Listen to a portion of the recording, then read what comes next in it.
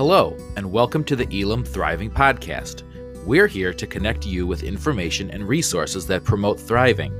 Our goal is to see you and the individuals with disabilities that you support thriving together in community.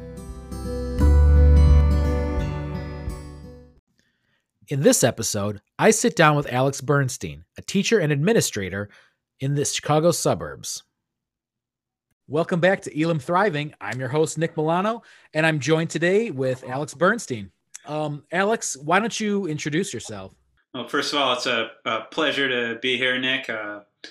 Nick and I worked together, I don't know, a dozen years ago or something like that, and when I was pretty new to working in special education. But my background is I sort of got into special education by way of psychiatric hospitals, where I worked for a number of years as sort of the resident teacher in the mid 2000s, and from there I found my way into special education in a pretty large Northwest suburban Chicago school district, and in an alternative school where we worked together. You know, it was pretty stressful.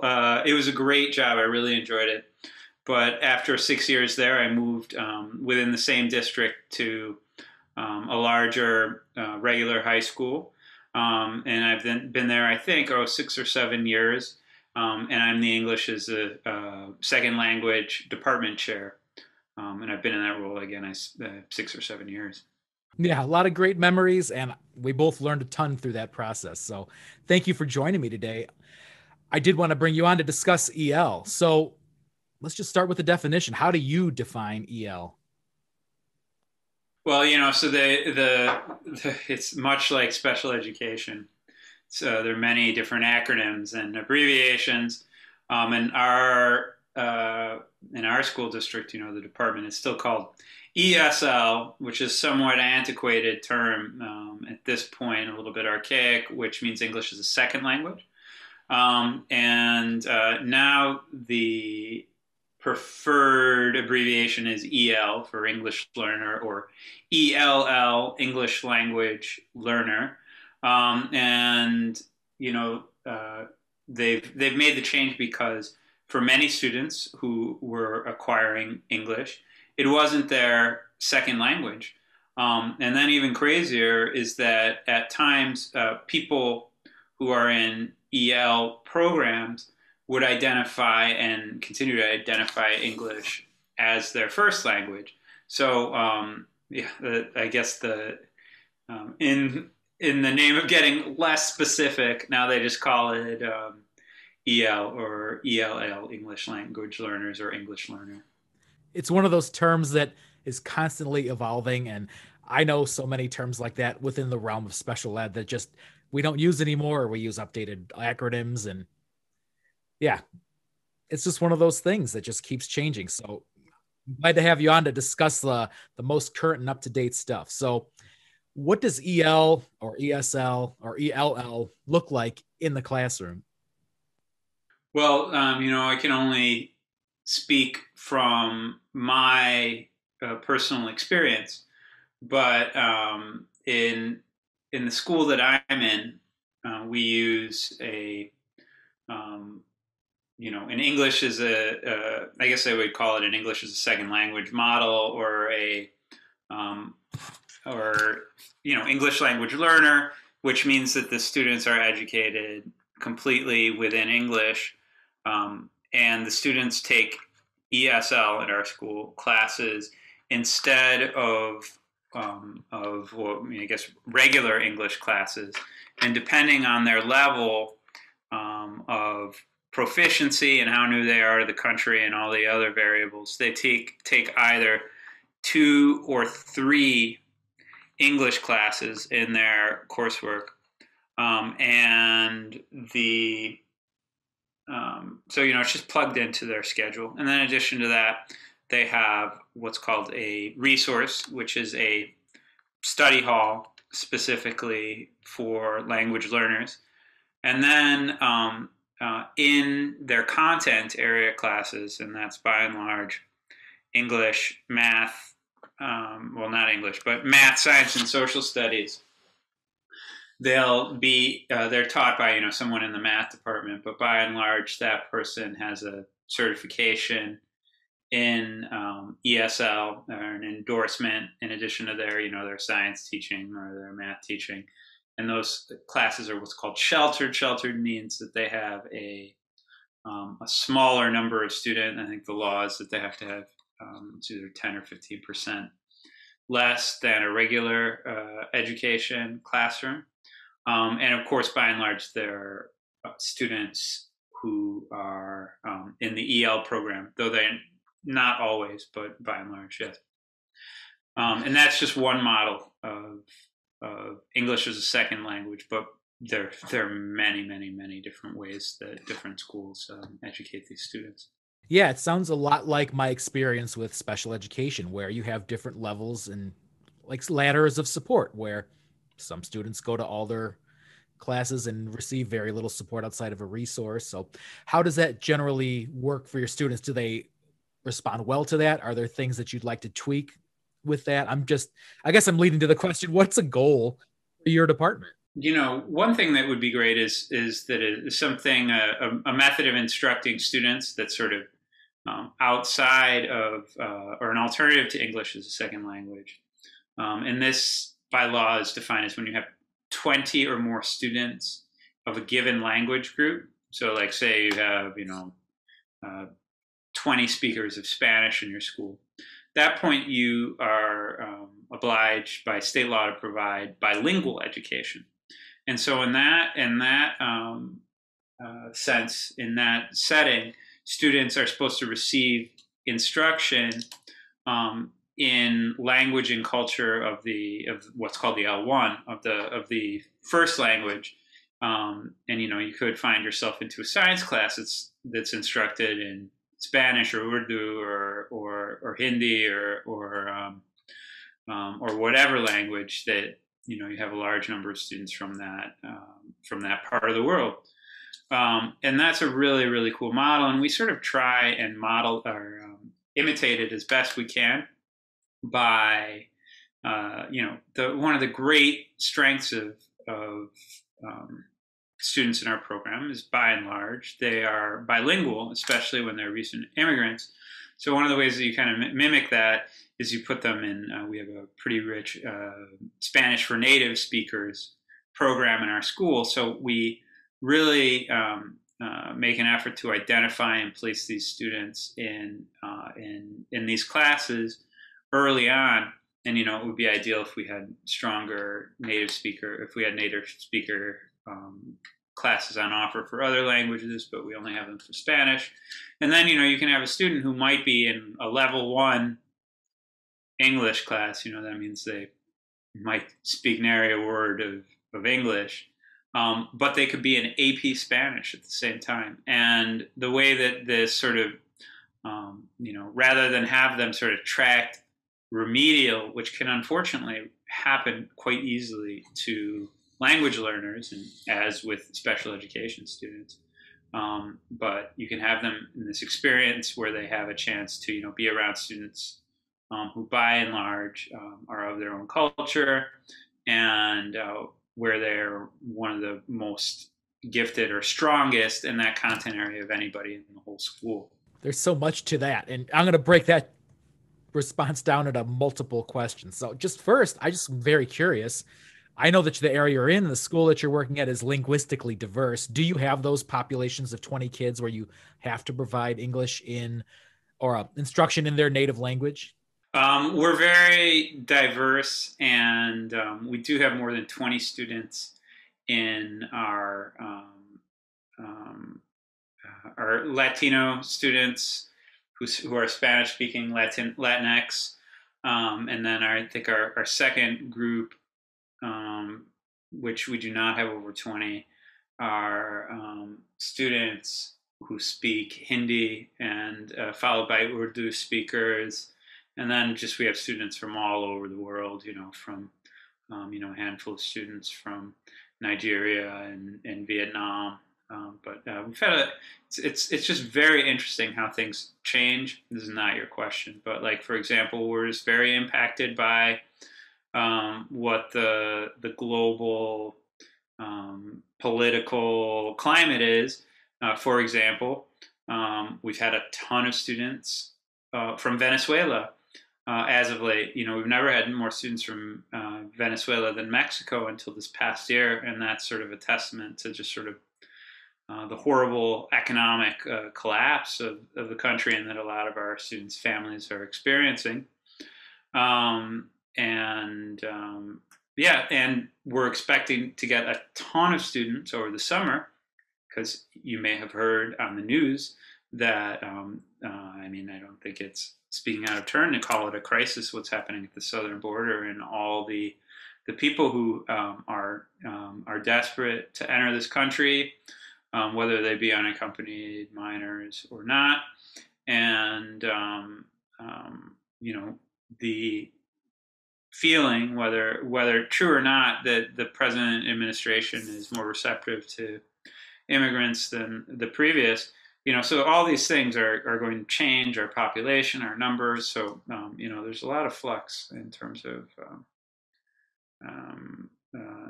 the population we have and the language groups we have at any given year. Wow, that is fascinating to hear that politics is so interconnected with the education system, as it normally should be, I would think, because we want schools to be responsive to the needs of the community, and the community is affected by the politics of the world. So that's amazing.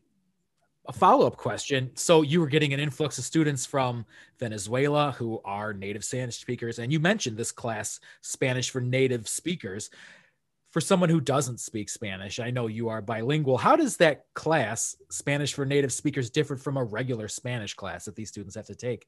Well, the students who are selected to participate in the class are have grown up speaking Spanish. So, I mean, I guess that's what by definition will classify them as native speakers. So they need not be immigrants.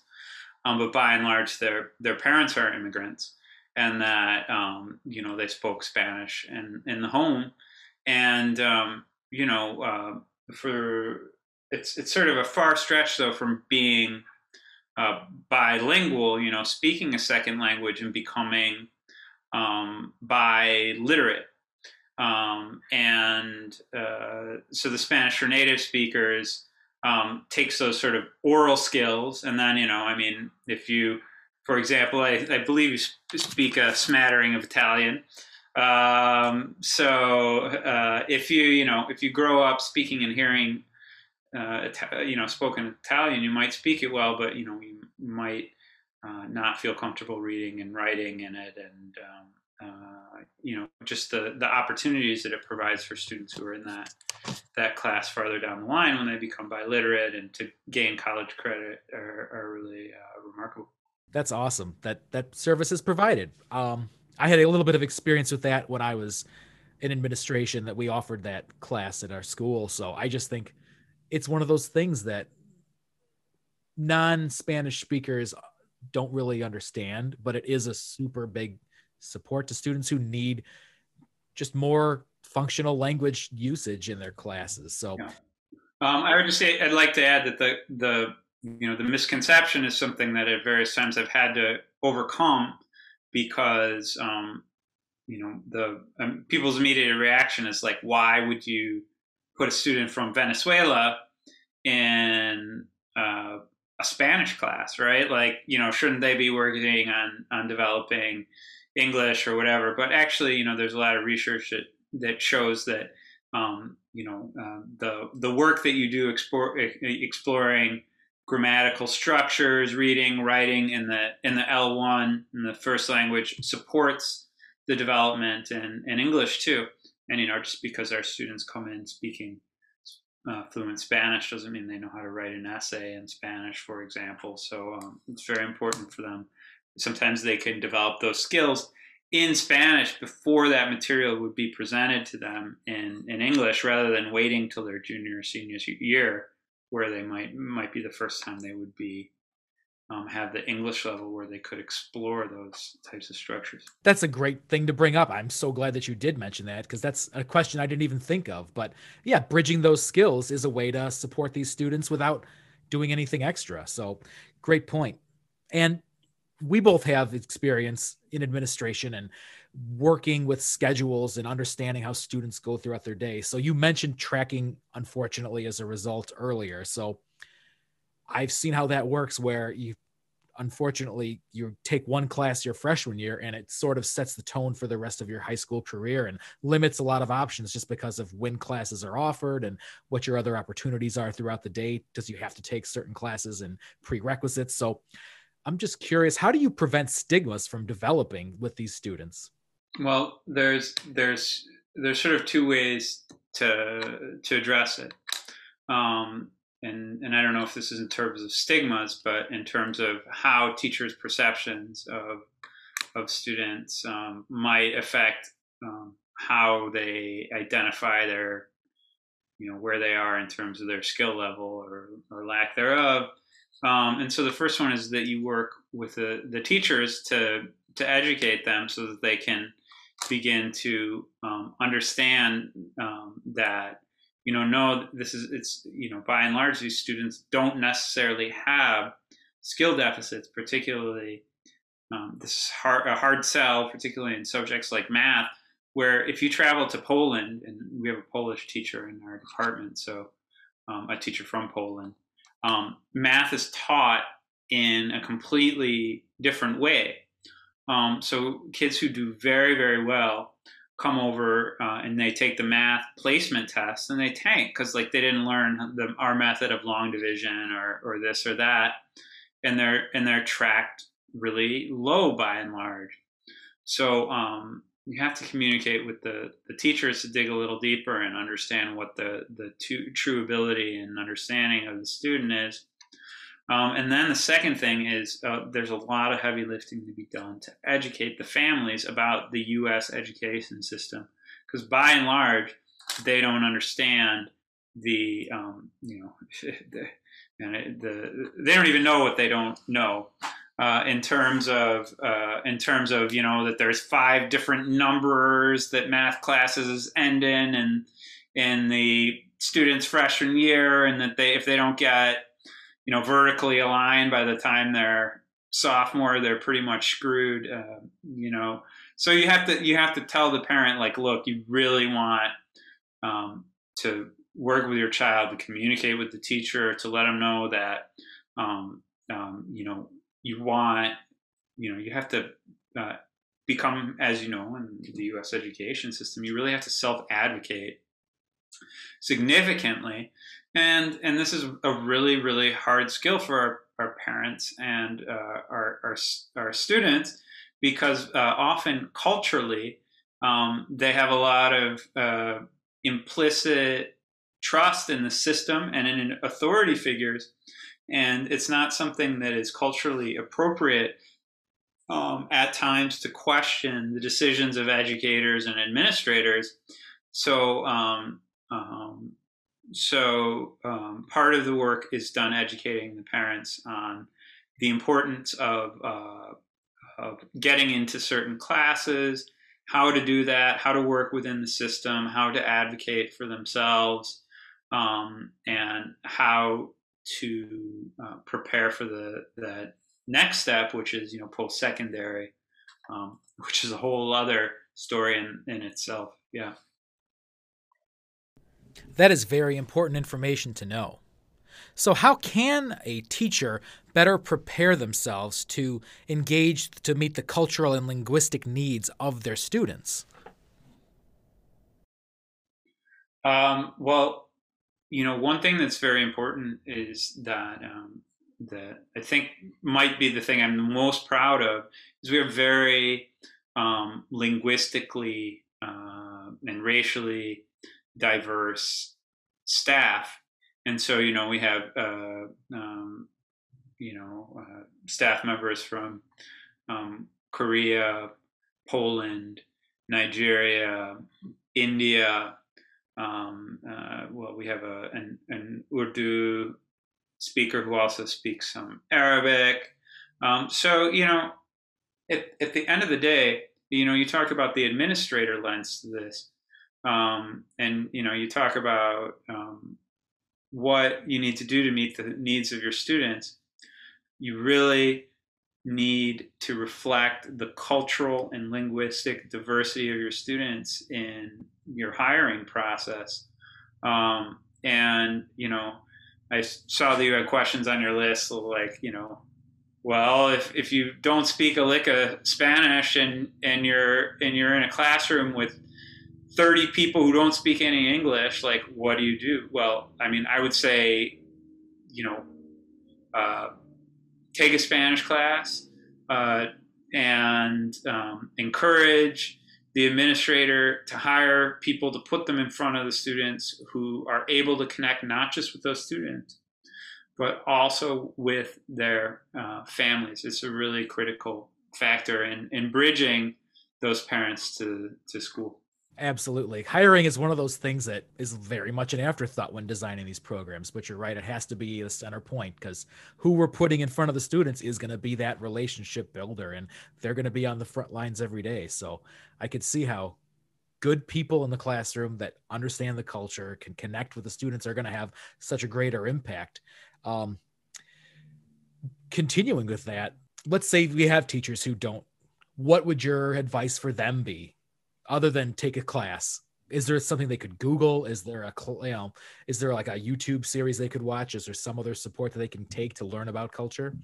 Yeah, well, I think there's a ton. There's a ton, and um, like you said, in the same way that you connect with other students. First of all, learn. Rule one is learn the appropriate way to say their name. If and students from Asia often use Americanized names just for the sake of the teachers. They often don't like them and don't connect with them. So if you find out their real names and see if they're comfortable, and then explore words and phrases in their language and culture. Ask them about it. If you do speak another language, like if I have a Mandarin speaker now in my class, and if some of the other kids are Latinx students who are Spanish speakers, so if we explore how something is said in Spanish, I also ask her how it's said in Mandarin. And of course, if you're just looking to communicate, there is, Google Translate is pretty cool, and there's an app now that can even translate in real time, so that the students, as you speak in English, they can have the text to it can be text to text or to speech in their language. But I do think it's important, unless you're teaching English, and I remember from special education that we worked a lot with universal design and learning, which is sort of about identifying what the barrier to understanding is and overcoming it. So, I would encourage any educator who has students who are language learners in front of them. If it's not an English class, they're going to learn enough English through the natural course of events. It doesn't have to be. It's not the school of hard knocks to learn English to access the curriculum. So the language barrier is something that you, as the teacher, have to overcome.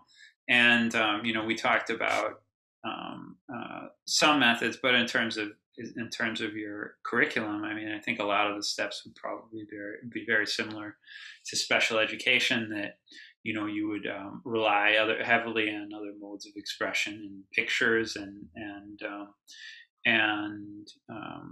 would just look to overcome that language barrier rather than just kind of plow through. Use less text rich or text or use text with less complexity.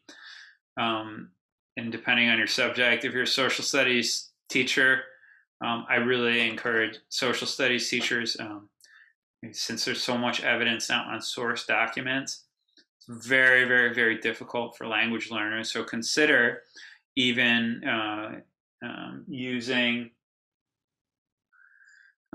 primary source documents side by sides with plain English translations, similar to like some English teachers would do Shakespeare in plain English.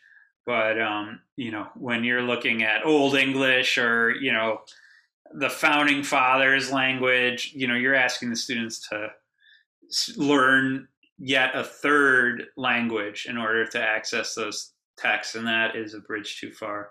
Those are just a couple of things. The issue of how to use curriculum and how to communicate with students who don't speak English. We could talk for weeks. Oh, absolutely. And I'm really just soaking a lot in right now because there's just so many strategies, because so many good people have done great things. It does lead me to we had a discussion earlier in the week about a cultural connection that you made with the Polish valet. Could you just give a recap of that story and just kind of how it points us to the cultural differences and how we can share an enjoyment of differences among us? Yes. I remember Matt Smooth very well. He was a nice guy. We worked out in Wicker Park. We worked as valets. I found myself as a recipient of $120,000 college education and unable to find any work other than as a valet, to my parents' great embarrassment. But a lot of great guys were working there, recent Polish immigrants, and this is in Wicker Park and Bucktown in the late '90s. But anyway, so the guys, one of those guys, Matt, would just rant about how everything in the U.S. was a sandwich. He's like, why do Americans make everything a sandwich? And it's true. We love it. And you asked me, is a hot dog a sandwich? And I guess the answer is yes. Yeah, but I just love how that just shows us how different people can look at the same information or the same data and just have a completely different approach. So teachers need to be mindful of that when you're teaching a student from another place, that just because you might use this picture or this example, it could mean something completely different where they might not have any concept of what on earth is this or how does this operate. So it just was a funny story, but really helps me get, oh, there's a lot of different ways to look at the same information in the world.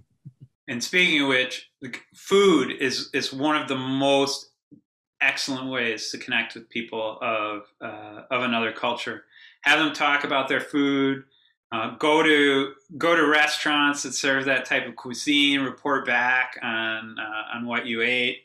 And in post-COVID, if you work this the right way, you might just get some amazing pierogies cooked by one of your students' moms. So, if you're curious enough, you could be handsomely rewarded. I believe it completely. I have witnessed it myself. My brother, he used to work in Japan as an English teacher in Japan, and one of his students who was learning English, this family owned an amazing sushi restaurant, and he just would eat all this crazy sushi all the time and just had the greatest experience. So I believe food is that great cultural connection piece that even you don't need to speak it. You can just eat it and enjoy it. And that's a really awesome point. But, there's always a but. For example, you still have to be sensitive of cultural differences. For example, many of our students from India, by and large, are vegetarians. So if you're having like a class, a potluck or something like that, be aware of what the dietary restrictions are. Many of the Muslim students will only eat food that's halal. So you have to understand. I usually call for vegetarian potlucks only to avoid some of that. The cultural differences are to be mindful of. Thanks for listening to the Elam Thriving podcast. If you like what you heard, hit subscribe. It would mean a lot to us if you left some feedback. You can learn more about us at our website, elamcs.org. Thanks again for listening.